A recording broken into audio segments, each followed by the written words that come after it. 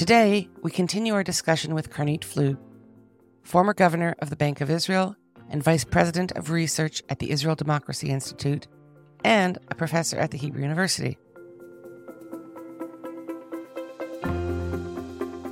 Our previous podcast focused on Professor Flug's concerns as to how the judicial reform legislation in Israel may impact the economy. If you haven't listened to it yet, I urge you to do so.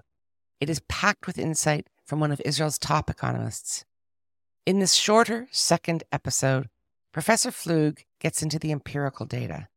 It's early days yet, but she talks about trends that we are seeing in stock markets, investment levels, and the reaction of the financial sector's beating heart, Wall Street, to what is going on in Israel. Professor Flug and I had this follow-up conversation on August 6th, almost 2 weeks after the first bill in Prime Minister Netanyahu's much vaunted judicial reform initiative had passed in the Knesset. I'm Vivian Berkovich, former Canadian ambassador to Israel, and now a true Tel Avivian, living in the state of Tel Aviv. Stay with us. Following the passage of the Reasonableness Bill, as unsettled as things had been in Israel, they suddenly got that much worse. I was keen to check in with Professor Flug to hear her thoughts on the dramatic turn of events, and was fortunate to connect with her just before her summer holiday. Professor Flug's before and after insights are truly historical. To have such a prominent and respected intellectual, who has also worked in the policy trenches at the highest levels, domestically and globally, reflect with us on this critical moment in the state of modern Israel is a true privilege. We are grateful to Professor Flug for her commitment and candor. All right, let's do this.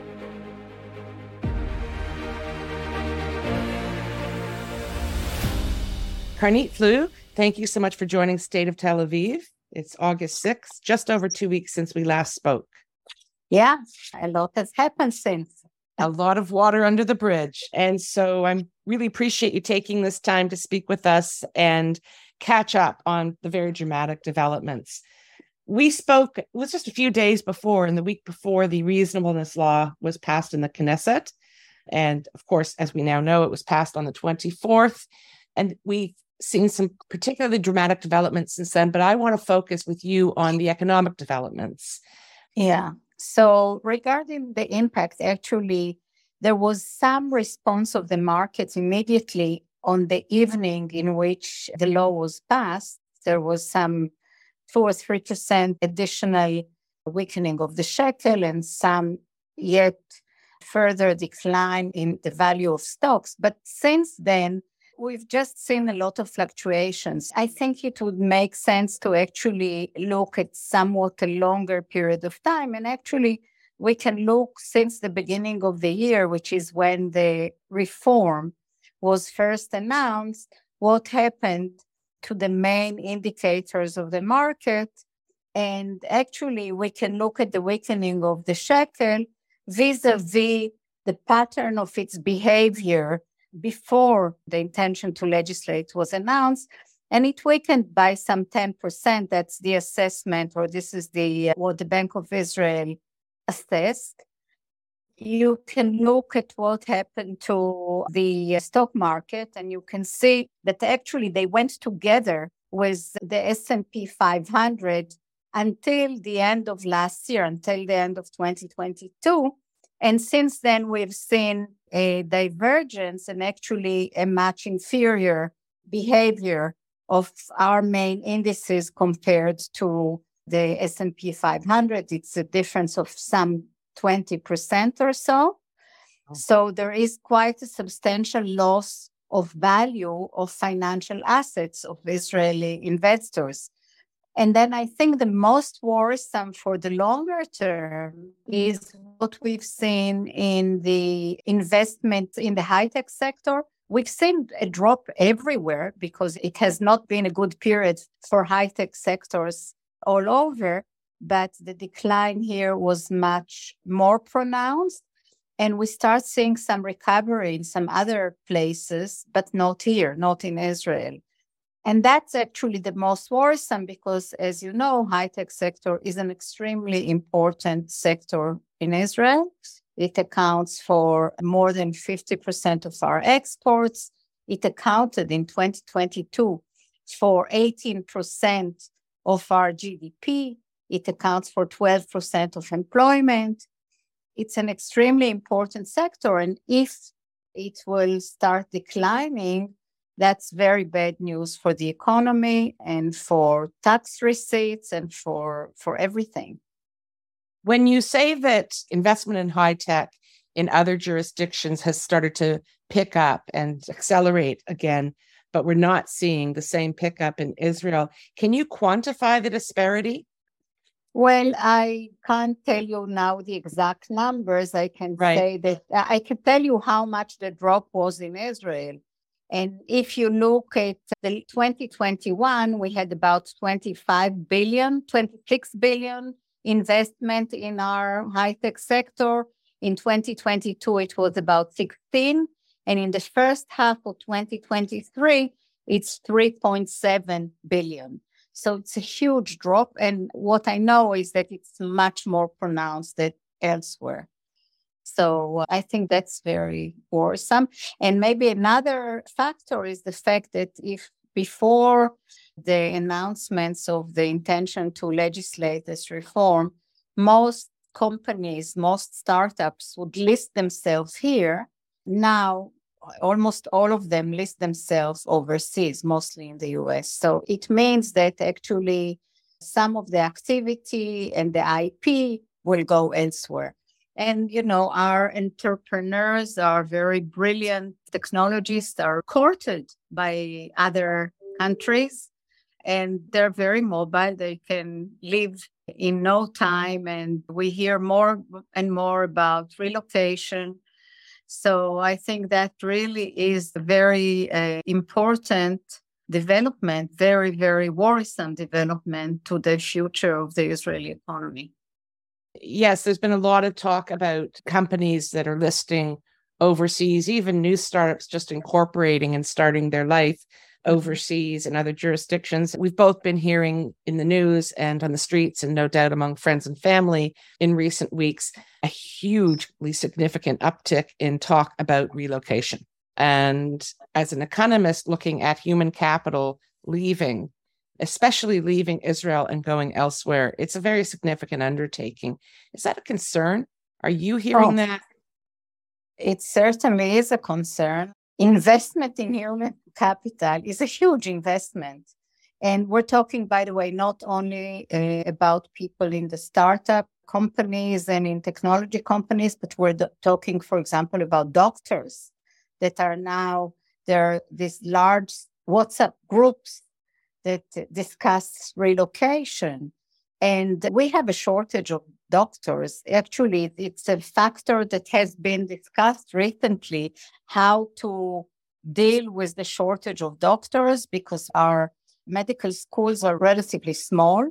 Most of our doctors are trained overseas. And actually, we have a very, very large portion of doctors that are over 55. And they will retire in the next few years. Actually, many of them came from the former Soviet Union, trained over there. And as it was, even before this issue of relocation started, there was a discussion about the potential deterioration in the quality of our medical services. By the way, they're still very, very good, but they will deteriorate because of shortage of doctors. And if we see senior doctors, very well trained, qualified, moving elsewhere, and again, they're courted by many other countries, that's another blow this time to our basic medical services. So it has economic impact. It will have an impact on the quality of our lives. Yeah, so it's definitely worrisome. The issue of brain drain is something that we will not see the immediate effect, but it can have a terrible detrimental effect in the longer run on the potential growth of Israel, the potential prosperity the quality of our public services, and so on. Yeah. Another area, by the way, where the brain drain may be very damaging is the academia, the Israeli academia. We have, very strong ties with the academia in the US, for example. A lot of people go for their sabbatical or to do postdoc and so on. And when they will have to consider coming back, if this judicial overall goes through, for many liberal, young, brilliant academics, Israel may be less attractive. And we actually have been hearing, it's still anecdotal information about people who actually turned down offers to get back to our academic institutions. And, the quality of our universities are a very important element behind being an innovation-based economy. I hope you'll be tracking that development, and I would love to reconvene with you in a few months to see 6 to 8 months if we can start to actually see how that's shaping up, and hopefully it will be better than we might expect at the moment. I sure hope so. Yeah. Yeah, me too. I want to turn just before we finish to the institutional reaction to the passing of the reasonableness law. There was very strong institutional reaction. The New York financial markets, they were prepared to accept Netanyahu's assurances that he was going to build consensus, he was not going to do anything radical, and we would not see significant shifts. There was nothing to worry about. Now the reaction is very different. How do you see that? Well, there are two issues. First of all, Israel has had a relatively high rating, and Moody's actually is the one that had Israel on a positive outlook. And what they did a few months ago when the reform was being discussed was that they downgraded the outlook to neutral. Now, that means basically that, things were really looking up before that in terms of our debt to GDP ratio, in terms of our public deficit. And they always mentioned the strengths of our institutions. And the main issue that caused this to be changed from a positive to neutral outlook had to do with the risk of actually moving to this negative scenario of weakening the checks and balances, weakening the judiciary oversight over the executive branch.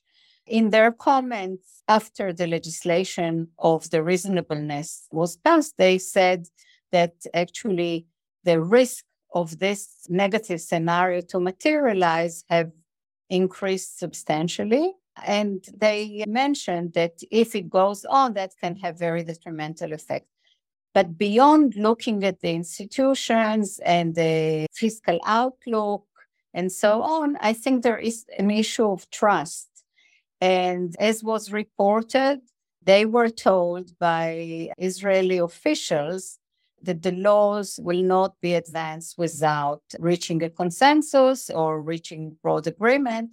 And I think that if trust is really damaged or lost, that's something that is hard to reestablish. And that, I think, is very worrisome. We haven't actually seen yet downgrades. We have seen comments, and we've seen also previously comments that raise concern about the potential effect of this legislation, the social divisions. Yeah, so there are a lot of worrisome developments, and they're watching closely. Now, what does it mean? It means that there is already some increase in our risk premium. That means that the government pays more for financing its debt. So far, there was no downgrade, but there could be if this process goes on.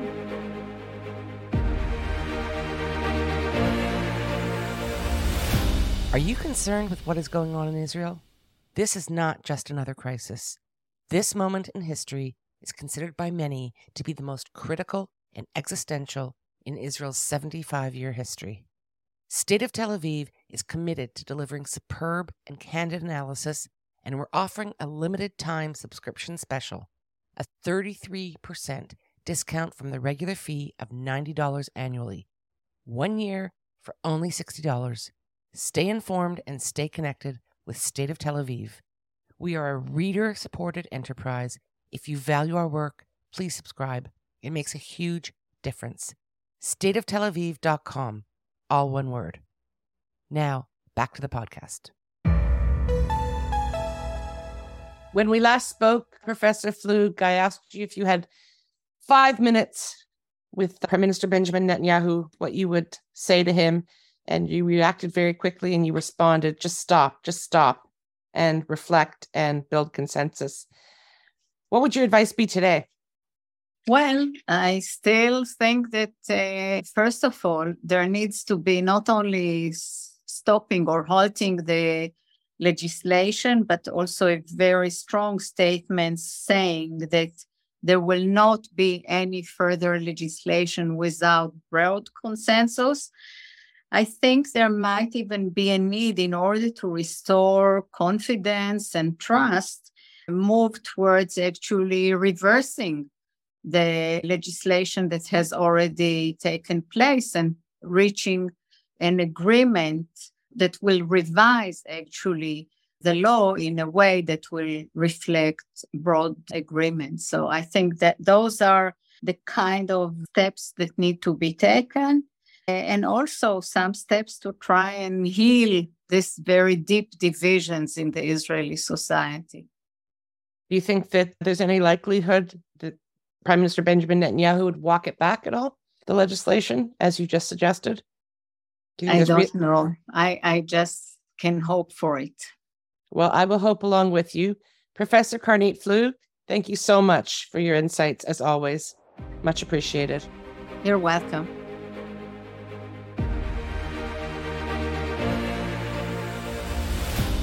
One day after the reasonableness law was passed by the Knesset, the response from Wall Street was unequivocal.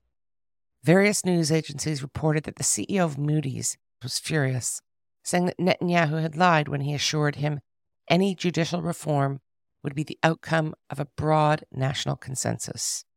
As Professor Flug quite rightly notes in her comments in this episode, any loss of trust in such important relationships is very difficult to restore. Prime Minister Netanyahu and Bezalel Smotrich, his Minister of Finance, seemed nonplussed by it all, describing the hubbub as a momentary blip. What they do not seem to understand is that their credibility is rock bottom. A number of important Wall Street institutions have been very clear in stating that Israel is on thin ice. And what Professor Flug says about large numbers of physicians and tech entrepreneurs and engineers making very serious inquiries about relocation, that's real, very real. I personally know of individuals who have already left Israel or are engaged in serious preparation and planning so that they may do so on short notice.